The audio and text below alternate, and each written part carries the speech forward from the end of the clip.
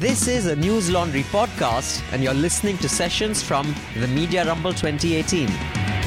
Good afternoon. Welcome to this panel on investigative journalism.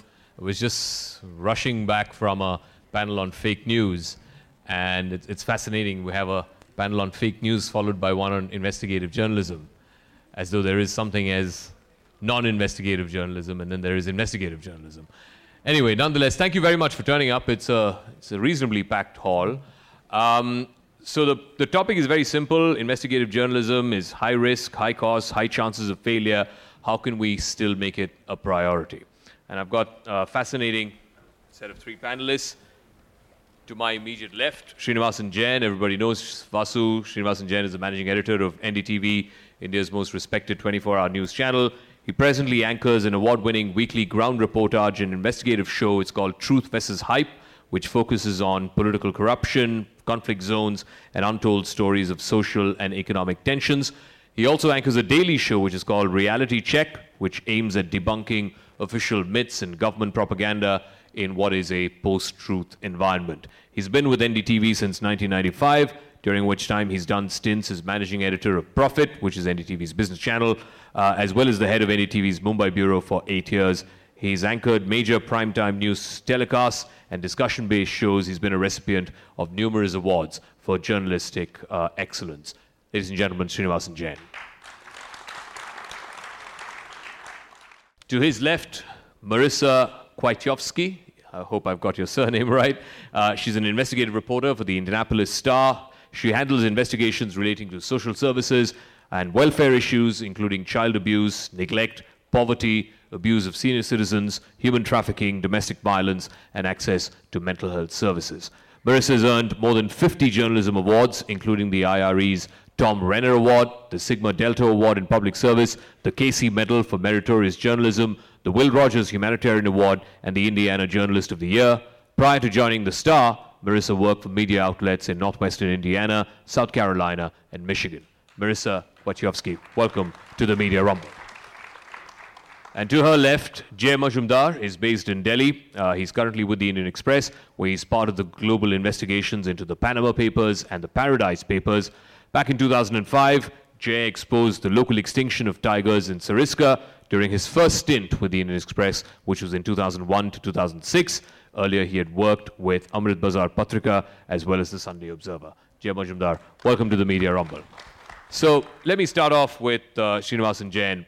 At a time when you're up against, the 24-hour news cycle, the internet, Twitter, Facebook, how do you as a journalist, as an editor, make investigative journalism worthwhile to editors and more importantly, to media promoters and media owners?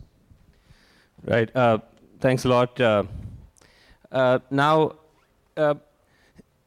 think that one of the things which I suspect all of us here on this panel will agree, since we do investigative work of some form or the other, is that the main thing you need are benevolent employers, right? I think that's the starting point.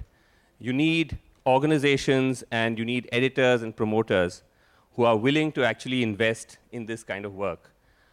Without that, it becomes virtually impossible to do long-form work or investigative work, because that is resource-intensive and that is something which is time-consuming.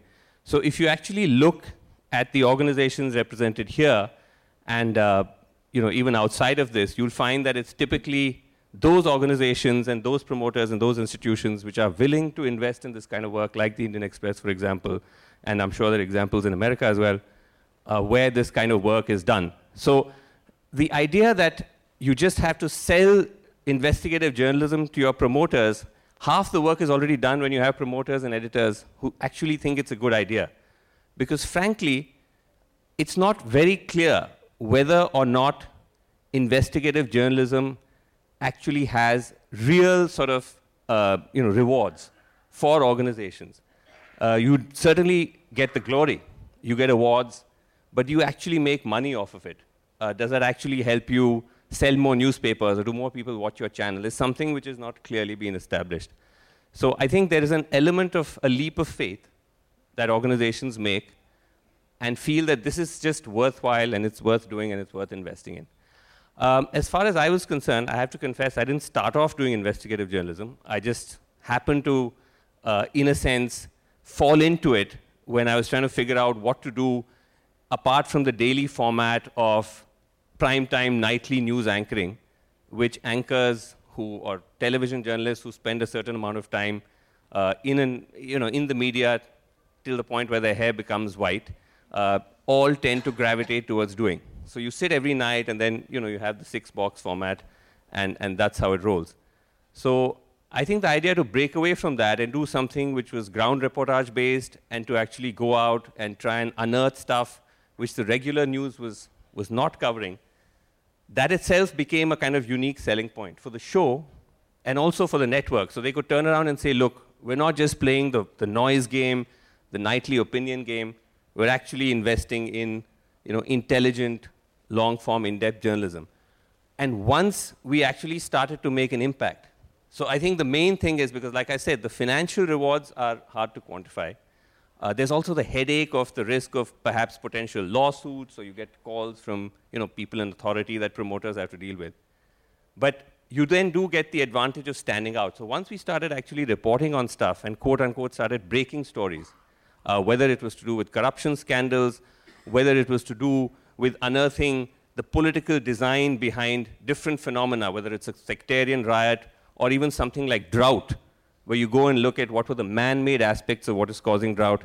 Once you actually started breaking stuff, then it becomes viable and exciting and interesting for promoters and editors to invest in it, and then it sort of sets off a chain reaction. So I think somewhere along the line, that's really what led us to sort of double down on the work we do and to support it. And to that extent, I really do owe a debt of gratitude to my employers and editors, because there are frankly very few TV channels that are invested in this kind of work. Sure enough. The point that Srinivasan made, and I want to ask Marissa this, is there any quantifiable sort of data that suggests that if you do investigative journalism, which is high cost, which is high risk, you're ruffling a lot of feathers, you're upsetting a lot of people who are, the powers that be, is there any quantifiable data to suggest that it leads to a bump up in circulation, or it leads to a bump up in ratings in a way you can justify to your employers that it was worth their while? I think that we've started getting to the point where we can start to quantify those sorts of things. At the Indianapolis Star, as an example, in the wake of our investigation into USA Gymnastics and Larry Nassar, they did have special subscription promotions about that type of work, and that was tied to our investigation. And they did find a significant increase in subscriptions as a result of the work that we were doing. Now, did it pay for all of the money that the company invested in our investigation over a 2-year period? I don't think we're quite there where we can say that. But I think they're starting to get to the point where they realize that investigative journalism is something that people are willing to pay for, and they're trying to figure out how to navigate that dynamic. It's interesting because Jay works for a paper which is notorious for its circulation. How do you then convince your editors, how do you convince your management that this is a story worth pursuing with its inherent costs and with its inherent risks? Because you're not in the circulation game. You're not in the 8 lakh, 10 lakh category. So how do you then convince them that this is worth their time and money? See, money is certainly a factor, which we all agree, but if you are in the business of news, let's think that way, that if you are in the business of news and not views or propaganda, then and you want to profit from merit, then you have to invest in news gathering. That has to be a priority. It makes business sense. And since the vast pool of common news is so widely accessible these days, so only so much in value addition you can do. So that means that your USP has to be your exclusive stuff, and that's where investigation comes in. And I think for that reason, I would say that this would be the last thing on which one should cut cost. And I can't speak on behalf of my organization, but it could also be a culture, as Jay was saying that. But more than public interest or such things, which are all very fair and true, it should be done in self-interest to remain credible and to remain relevant. Zaka, I just want to make a quick point to your question about, is there any evidence to actually prove that investigative journalism does well? I actually put this to Mike Rezendes, who's part of the Boston Globe Spotlight team. I was on a session with him at the Jaipur Literary Festival, and he actually said that, so two things seem to have happened since Spotlight came out. One is that they've actually drastically cut down the number of resources they have. The team has had to seriously downsize itself. But he said that every time Spotlight published a story online, they had a huge surge of traffic coming into the site, and that was also driving newspaper subscription, and therefore had some kind of financial benefit. So at least in that particular instance, he said that it's a myth to suggest that this kind of long-form investigative work doesn't have actual financial rewards. It does. But what about in your own experience? I mean, you've been doing this for 20 years. Do you have evidence to show that the work that you've done has actually led to a substantive increase in ratings or even revenues for your channel? Because there is a substantial cost involved. Yeah, I mean, NDTV is just rolling in money and in ratings Yeah, we know because of the work that I've been doing, and they thank me every day for it. But look, you're in TV, so you know how the whole ratings game goes. The question of television ratings in India is very fraught. I have to say that, and certainly it would be very hard for me to make the case that it's actually brought any direct financial benefits. But 2 points. One is that while, the sort of, if you take the ratings aside, if you look at the wider question of buzz, which is what every journalist lives for, that your story should be talked about the next day and the next day, right? So I think to that extent, certainly the work that I've done and also the other investigative work that NDTV does, you get that satisfaction. You get the traction, the buzz, the fact that people are talking about you and about your story, more importantly. So there's that. The other is that there's a certain sort of prestige factor to investigative work, which can get translated in the form of awards, right? These fine journalists here also have a bushel full of them. And I've heard from my sales teams that when they actually go to sponsors and to clients to pitch, we may not be the best or the highest rated channel, but they can go with that and say, listen, we're the channel that broke that great story, or that great story, and we got these awards. And they claim that helps them get traction. So fair enough. So I mean, there's that sort of trade-off. Where it gets, you want to make a point, sorry. See, here, I would be frank. I mean, it's not that how much money you make out of investigation. And it is true that there is a financial problem, but it affects investigation the other way around. It is how much you lose from it. So when you do investigations right, they tend to offend people more often than not. And if those people are your advertisers, your revenues dry up. But then you don't need investigations for that. Sometimes if you simply report facts, there are people who get offended. So you have to either succumb and stop pretending or draw a line. So I mean, it's as simple as that.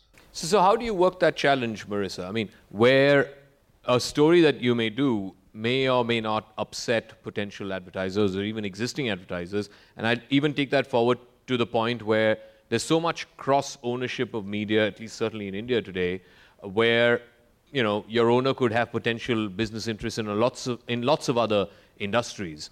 How do you then weigh that with the impact of your story, which may ruffle feathers both, amongst your bosses as well as amongst your advertisers? I don't. It's not my problem. I mean, the work that I do, I'm focused on what is best for the community and looking at the impact of the community. So I'm not considering whether it might affect advertising. We have an entire department that worries about advertising and selling advertising. I'm focused on the story. Have you ever been told by an editor you can't do this story because this is it affects a big advertiser, or this affects our promoters? Have you ever been said that? No, never. Ever? Never. Wow. And I think also that comes down to bosses, as you were talking about. I have amazing bosses who believe in the importance of investigative journalism. So they, those conversations may be being had at a level that's beyond mine, but at my level, nobody's ever said that to me. All right. I think that's fascinating in and of itself. But I want to sort of extend this to, the investigative journalism vis-a-vis the daily rigmarole, particularly in television, and I'm sure this is the case in print as well, where you're just up against this universe of, Twitter trolls and fake news and agenda-driven stories. Do people really have the time and space and bandwidth and interest for, long-form investigative journalism? Well, look, I think they do. But again, when I say this, the question could be asked, how do you prove it? There's one way to do that is to, again, look at, for example, readership or circulation, viewership, or if it's an online site, you look at traffic. But even if you take that away, coming back to what I said about the buzz that stories generate, right? What are the big stories that just in the Indian context that have excited us or got us talking in the past, let's say, several months? The Wire story on Jay Shah, right? The Caravan story on Judge Loya, for example. Now, these are all big investigative long-form stories in which those organizations invested considerable amount of time and resources. Panama Papers, of which these guys were part of, which I think went on for at least a good part of a year. And there are so many international examples as well. The big Ronan Farrow expose on Harvey Weinstein. So clearly these stories generate a lot of traction. There's a lot of interest in them. People read them, they talk about them, they consume them. Again, does that come down to any kind of commercial benefit is open to debate. But I think that precisely because we live in such a time of fake news and government propaganda, just literally, we're drowning in it. I think there's a great deal of interest that people have in intelligently reported news. They want stuff to be fact-checked. They want power to be called out. So I think there's almost a kind of counter effect of the times we're in, that there is a greater appetite for it. And in a strange way, you actually see news organizations responding to that in different ways and actually becoming alive to the possibility that this is actually the kind of stuff we should be doing. One of the other risks you run, and I'm sure you've faced this as well, is that you've reported a story, it's created a buzz for a few days, and then there is this black hole. For example, in the Panama Papers case, I mean, it's moving so painfully slowly that you're not actually able to show people that, look, we exposed the story, and therefore, the investigative agencies were forced to do this, and so person, as a result, against him or her, the agencies got in, a trial is on. It is so painfully slow in a country like ours that you're not able to show results for it, at least certainly not immediately. How do you deal with that? Well, that's not for us to really be bothered about, because you can only do so much and not more. And if you are glory hunting, which happens, I mean, that you have done a story today and you have impact tomorrow, that's all fine. But in such investigations, frankly, we're not expecting some action overnight, and it can't happen also. It has to follow the due process of the law. And what exactly the government is doing, the government is entitled to not reveal also. Isn't there an element of glory hunting in investigative journalism? The investigative journalist is always seen as, oh, those guys, sort of thing, right? No? Isn't there? Yeah, there is.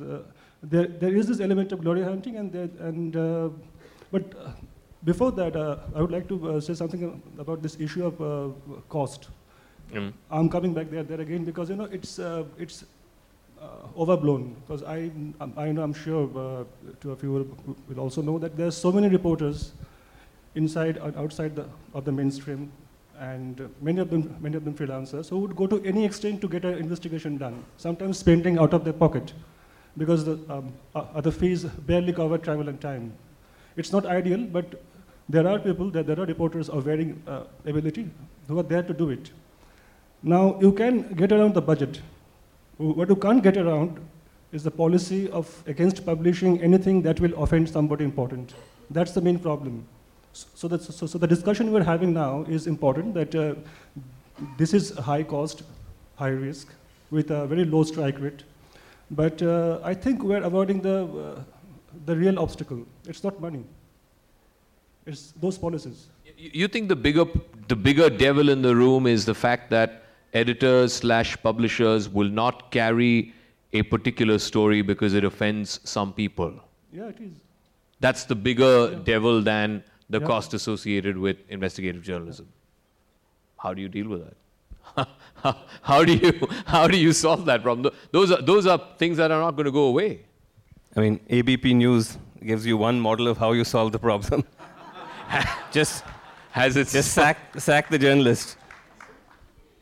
If it were a matter of cost and finance, then all big investigation would be happening in ITO. It doesn't happen there, no? But Marissa, is there something that we can learn from America? Obviously, it's a much more saturated, much more developed media market than it is here in India, where one of the problems that a lot of journalists face is the fact that there are certain stories that will not go, that will just simply not be published or simply not be run because it offends powerful people. Is there anything we can learn from the American media experience, the American media market that might de-link the whole process of you do journalism, you do stories for whatever they're worth, and then whether or not it ruffles feathers is a completely different conversation altogether. Like you said, you've never been stopped by an editor because one of your stories would potentially piss off an advertiser. I think the challenge is that it's so specific to the people who are in charge of the organization, because I've been blessed to work for people who were investigative reporters before they became editors, and so they have a passion for that kind of work. And I do have colleagues who have had stories that never saw the light of day, not necessarily because of advertising, but because of connections or something else. I think I don't know how you solve that problem, really, other than to have people in those positions who are willing to focus on what's important, because I don't serve, in a way I'm an employee of the Indianapolis Star and Gannett, but I serve the community, I don't serve my employer. Zaka, just to add to your question, the point Marissa is making, that, look, we're talking about all this in a sort of an abstract sense, but let's ground it in the context of where really we are, right? Now, America is in the age of Trump, and India is in the age of Modi. Now, Trump has thrown out a challenge to the American media, right? And they've given it back. He's getting it back in full flow. And that's partly because they do have very strong free speech laws, as we know, that protect them from any kind of actual direct consequence of saying something like Trump is a liar, Trump is a racist, calling him out on a regular basis. The worst that could happen at this point, at least, is that he calls them fake news or abuses them. Here in India, the consequences, as we know, are much more real. So I think that's one big difference. We simply do not have the legal architecture, nor do we have a culture of respecting the media to that extent. And the second is simply resources, right? I mean, when Spotlight came out, around the world, in every newsroom, there was this whole business of, wow, where's our big Spotlight story, right? And again, I had a chance to ask Mike Resendiz this. He said they work 6 months to 1 year on each story. And the resources that they had to commit to the church story, he said, came to about $1 million, both in terms of the reporters that were invested in it and legal fees. I agree with Jay that not every great investigation requires money. But that's the kind of resources that, particularly in the West, media houses are willing to devote. Plus, like I said, you have the legal architecture to back it up. So the contexts are very different. And I think we still have a ways to go before we can get to the kind of journalism that we'd like to see here. All right. So what I'm going to do is, with due apologies to the folks at News Laundry, is to devote a little more time for audience questions, because this concerns you folks as much as it concerns the panelists here up on stage. Will you be, A, willing to pay for investigative journalism? Do you think it's worth the while for media organizations, for journalists, to be investing money and time and resources in that kind of journalism? I think these are questions that directly concern you, the viewer, you, the reader, you, the listener. So I'm going to take another extra, maybe 10 or 15 more minutes in audience questions. So my only request is put your hand up, identify yourself, identify your organization if you work for one, and direct your question to whoever it is directed to, and name that person. And let's stick to questions. Let's not, bring in opinions. We have a lot of that in this country already. So let's go from here. So I'll do 1, 2, 3, and I'll do the same thing again, 1, 2, 3. So let me start with the lady here. So the thing is that, if people in India can fund Kejriwal's party, why not they can fund an investigative journalism if there's a hunger for people who want to know. And that's how actually the respect will come, because you're talking about how people are going to respect. There's the whole thing that, people have to start respecting, media the way for it to actually bring out or unearth those stories. So why not? Why not start that? You think it can be started by, like you did, NDTV has already done that. Why not others follow the suit? What is stopping? If people can fund a certain political party / ideology, why wouldn't they fund good journalism? Well, they actually do. I mean, The Wire, for example, is trying to crowdsource funding in the Indian context. So are other online portals, and people do seem to be subscribing. I don't think they're necessarily only funding investigative journalism. I think right now the bar for what counts as just independent journalism in India is set so low that people are just happy to pay money just to hear the truth. So I think that's something which has already happened. I think it's harder for legacy media organizations of the kind that you and I and perhaps everyone here works for to actually seek funds through crowdsourcing. But you do see this now on several prominent newspapers, online sites like The Guardian or The New York Times, for example. Yeah. They'll say at the end of a piece, listen, if you want this kind of journalism, subscribe. So I think to some extent that's already started happening. All right, the gentleman there. Yeah. Hello, my name is Pranjal and I'm a lawyer. Just to give a perspective from the other side, especially when stories like the Jai Shah stories were run. So there is a perspective that most of the time when such kind of stories are run, we are not approached by people who is actually getting defamed, or so to say, allegedly getting defamed. But we are approached by the promoters who have several interests in the companies that people like Jai Shah may be invested in. And it's those promoters who are also running these news channels. So it's their discomfort that is very visible. So in terms of investigative journalism, as we were discussing the business model, one is that how much of traffic do you actually get by running that story? The other is, say today you have an illegal mining story in Chhattisgarh and the promoter of the media house is involved or invested in a mining industry. How then do you go ahead with that story or have the budget, or do you then have the backing of your editor in that sort? All right, you want to answer that? I mean, you're a live example of parts of your story not being aired. No, I'm actually suggesting that you answer that. No, I'm not. I've never even attempted to. So, Jay, you want to say that? In such a situation, probably that particular organization won't cover the story, as simple as that. And I can tell you from my experience that I spent many years as a freelancer on my own. So in every house, you will find some holy cows. So as a freelancer, you have the option to bounce around the story. Usually somebody takes it, if you're lucky. And if you're not a freelancer, then you have to find a house where such problems don't occur, or at least occur rarely, like Express, or hopefully the other houses. And I would add one thing here to her question, that when crowdfunding happens, as you say, to a political party or ideology, it tends to follow that pattern also in the media. The first example I remember of crowdfunding is not new. It happened with Tehelka years back, and we know that how it panned out. But unfortunately now, there is a trend of, preaching to the choir. So we have some media brands which are read and propagated by certain people, some other media brands which are read and propagated by some other people, and they don't talk to each other.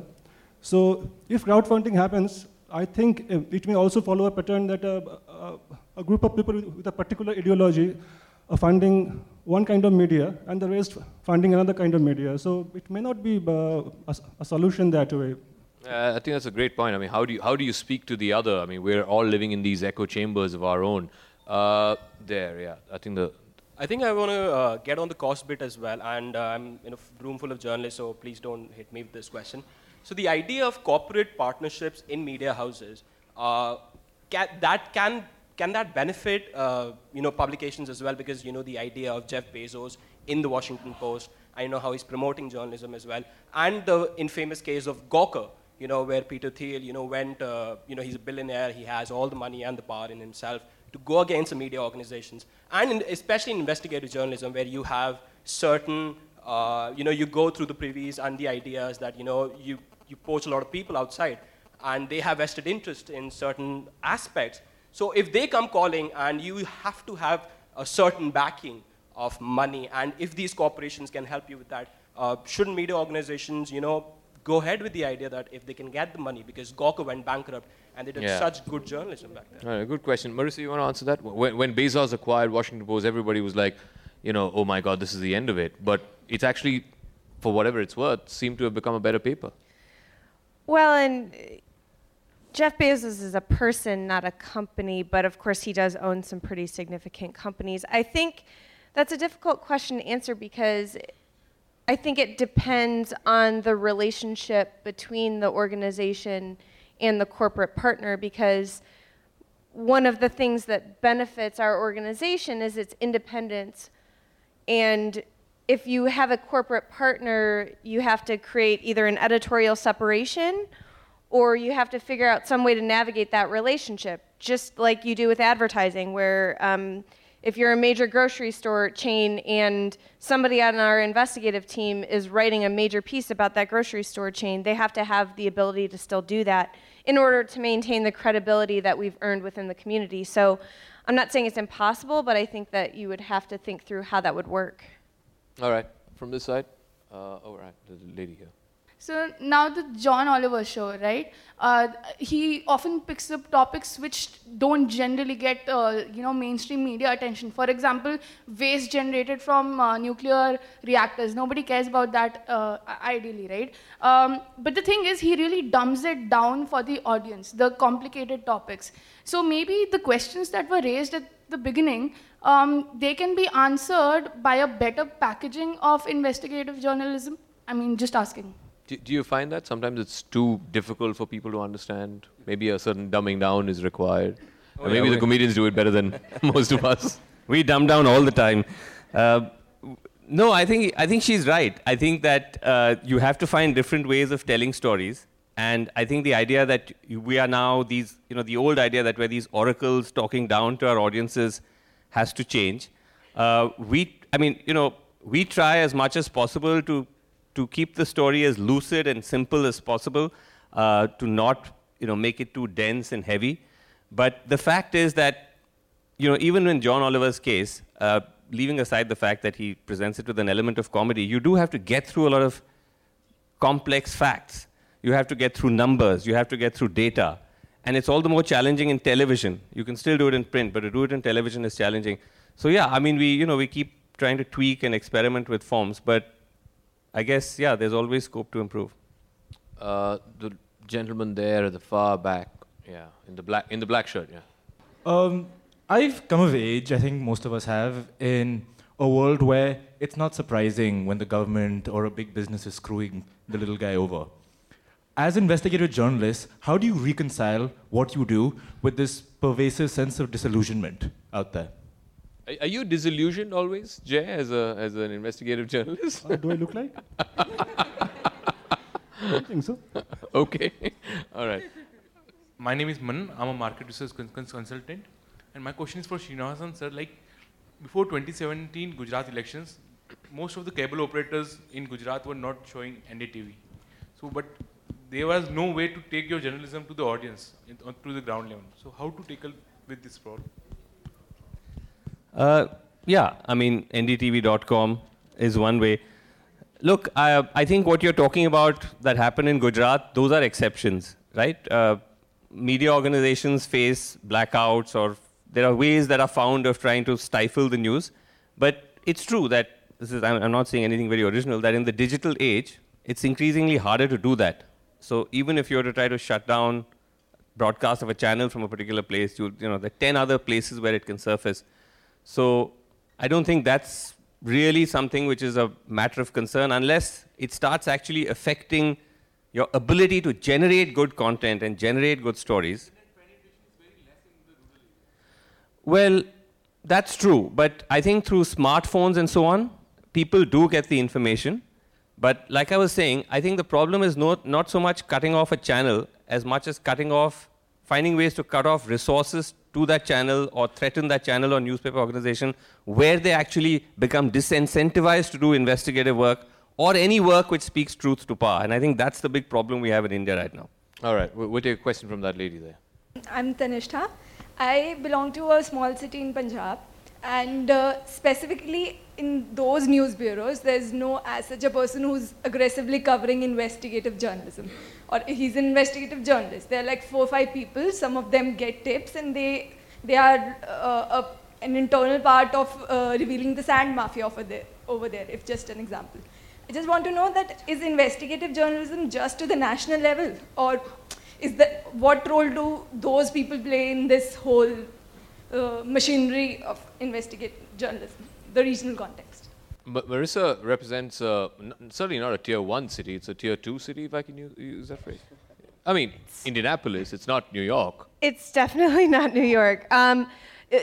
Yeah, there's absolutely local journalism, and actually some of the most amazing projects that I've seen in the past few years in the United States have been from very, very local organizations that are doing local journalism that may not be national in scope. It may just be looking at a specific school district or a specific company that just operates there. So there's absolutely a lot of fantastic journalism happening at the hyper-local level, and it needs to happen there because there's a lot that could be looked at in that realm. No, I think just to add to what Marissa's saying, I mean, even in Punjab's case, the whole drug cartel and the drug stories actually got exposed by local media there, and then Udta Punjab happened, and everybody's like, oh my God, there's a problem in Punjab. Also, Zaka, just to further add to that, if you think about the journalists who actually get killed in India doing work which is exposing power, those are local journalists most of the time. It's very rarely that people who are in this level of the media get those sorts of threats. So it is true that local journalists are, in some ways, they're right in the front line. Hi, I'm Ayushi. So as you said that there's a problem with who promotes the investigation that you all carry out. So just before this, I attended the session on fake news, and it seems as if there is a need for being verified or maybe being supported online. Like somebody has investigated, they found out a fact. I know a friend who did, and his tweet got retweeted by Shashi Tharoor.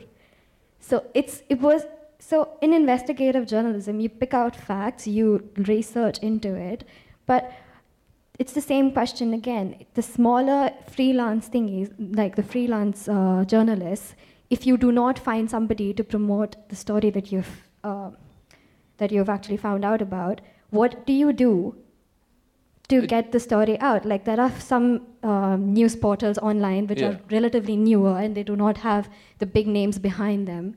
And it's only by chance that if somebody picks it up from there and it takes it forward. It's a good question. How do you get it You've out? worked with the Express, which brings with it a certain resonance, a certain standing. I mean, a story's on the front page of the Express, it naturally, tends to go viral. You've also worked freelance. Did you find a difference? You could have done quality work, you could have done great stories, but somehow they don't find the same kind of resonance as when they do appear on Express Page 1.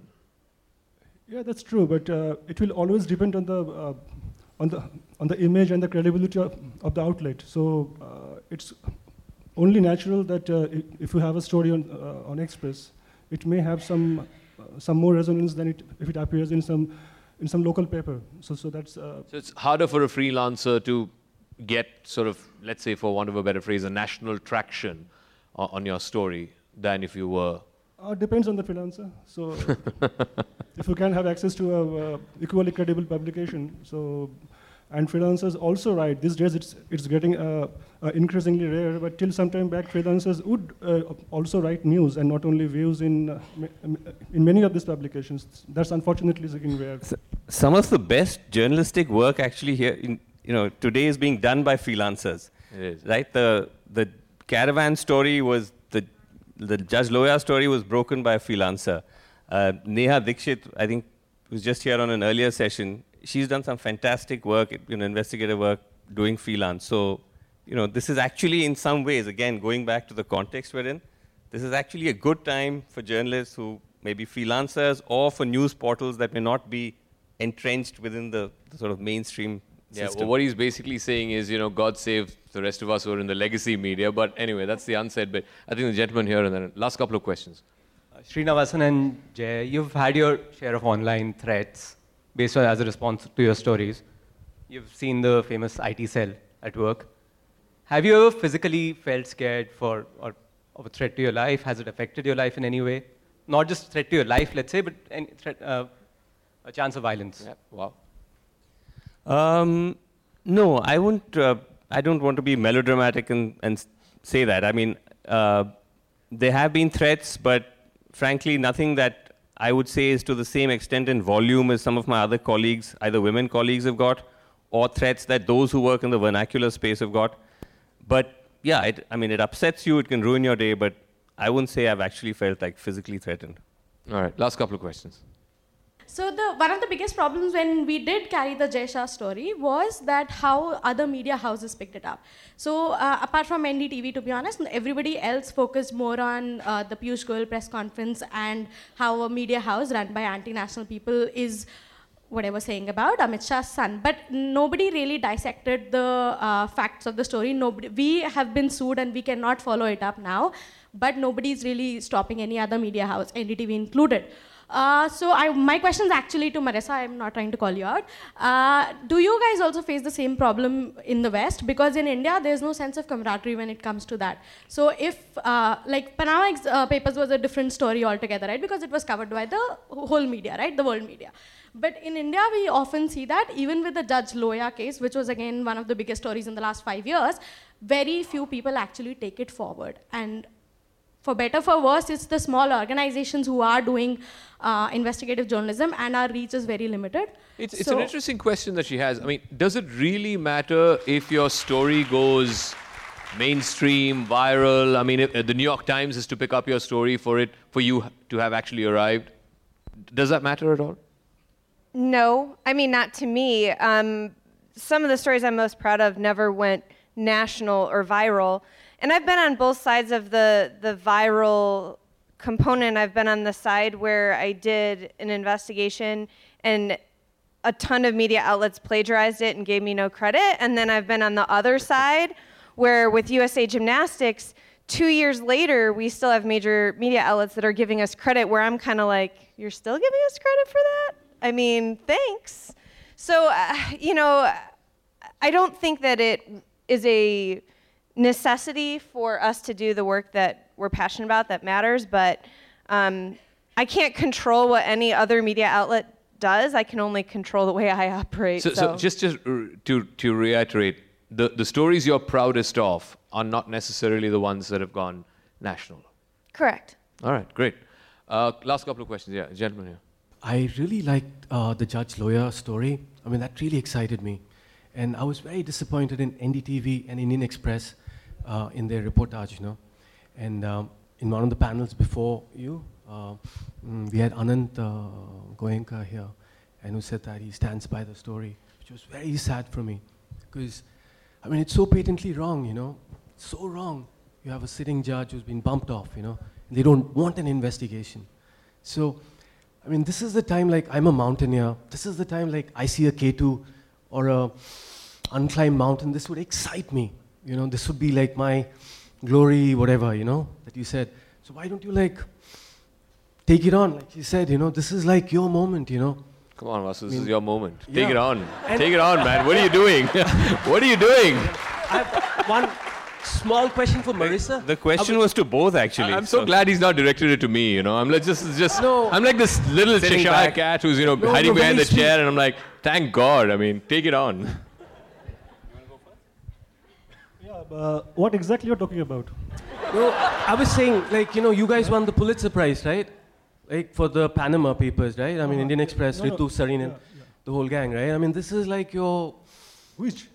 I'm saying the Judge Loya case. I mean, this is so easy to crack, Okay. So, I can't speak for the organization, of course, but this is what I think personally. The story that you are probably mentioning, for me, it's a proper, legitimate news story. 3 judges who claim to have witnessed an event, their account makes for news. The surprising thing for me was that in that report, there was a qualitative mention of the caravan story where a contextual reference would suffice. Now, to many, it appeared that that reference was suggesting that this account overrides the caravan account. That should not have been the case. This could be a case of momentary misjudgment, but at the same time, to suggest that this was done under pressure or something, I mean, that's ridiculous. Okay, look, getting into the Judge Loya story with a limited time is complicated. But let me say this. I think what you're trying to say is you're disappointed with the fact that we did stories that seem to, in a way, contradict the Caravan report. Okay, so when you say that, you need to understand what happened, and I'll try and be as brief as I can. When the story came out, we actually thought it was a fantastic story. So we sent our people down there to check it out, to see what more could we do, because this is someone else's story, right? So there's also that complication. How do you report on an investigation, something someone else has done? All media houses have that challenge. But we still did that. We sent somebody down to Nagpur, and we sent somebody down to where the family was in Maharashtra to try and piece together what had happened. We actually found details which contradicted the original Caravan story. So we reported it. We didn't negate the Caravan story, nor did we say that there's no reason for investigation. We said there are still many unanswered questions, but prima facie, those points did come up. And I think they were legitimate points. I think the questions that the Express raised and what we raised were legitimate points. Subsequent to that, Caravan actually doubled down and sent somebody back and sort of reinvestigated and were able to clarify many of those contradictions, and then they ran with that story. Should we have also continued to do that? Perhaps we should have. But we did not do it because of the fact that we were either scared or because this is something that we felt was too hot a subject. It's just that our first kind of prima facie initial foray into it suggested that there were some weak links, which the publication subsequently clarified. And I think if you just look at Express or in the context of NDTV, it's not like we've shied away from the fight or from taking on big stories and going with it when most other organizations haven't. So I think it's a little unfair to hold us to account just on that one example. All right, I think that's a great note to end this conversation on. Thank you very much. You guys have been fascinating. Srinivasan Jain, Marissa, and Jay Majumdar, thank you very much for joining us on the panel on investigative journalism. All the News Laundry podcasts are available on Stitcher, iTunes, and any other podcast platform. Please subscribe to News Laundry. Help us keep news independent. To catch all our podcasts on news, pop culture, current affairs, and sport, visit newslaundry.com. Follow us on Facebook, Twitter, and Instagram, and subscribe to our YouTube channel.